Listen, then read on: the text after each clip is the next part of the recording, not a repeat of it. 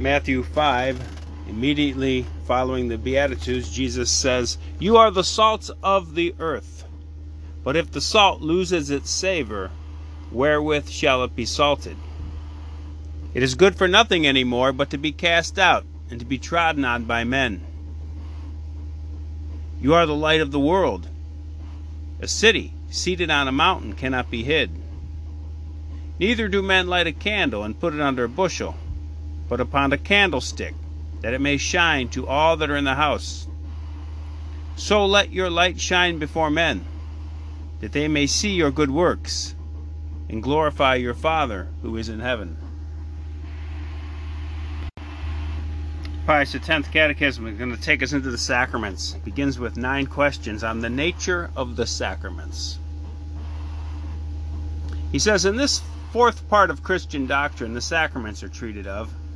By the word sacrament is meant a sensible and efficacious sign of grace instituted by Christ to sanctify our souls. So a sacrament is a sign instituted by Jesus that gives grace. Why do we call the sacraments sensible and efficacious signs of grace? To signify, by means of sensible things, the divine grace which they produce in our souls.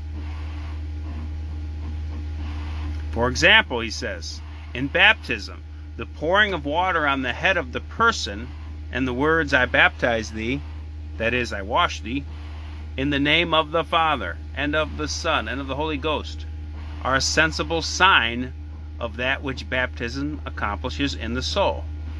Just as water washes the body, so in like manner does grace given in baptism wash the soul from sin.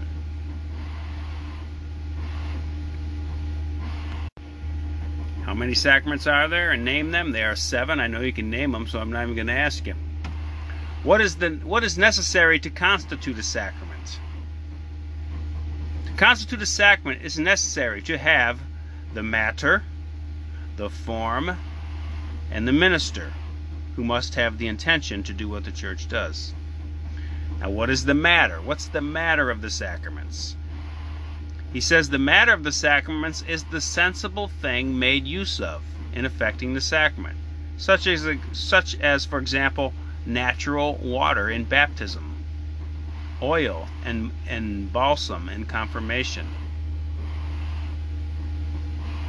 What is the form of the sacraments?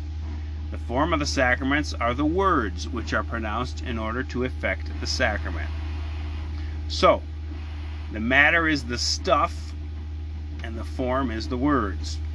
And a final question, who is the minister of the sacraments? The minister of the sacraments is the person who administers or confers the sacrament.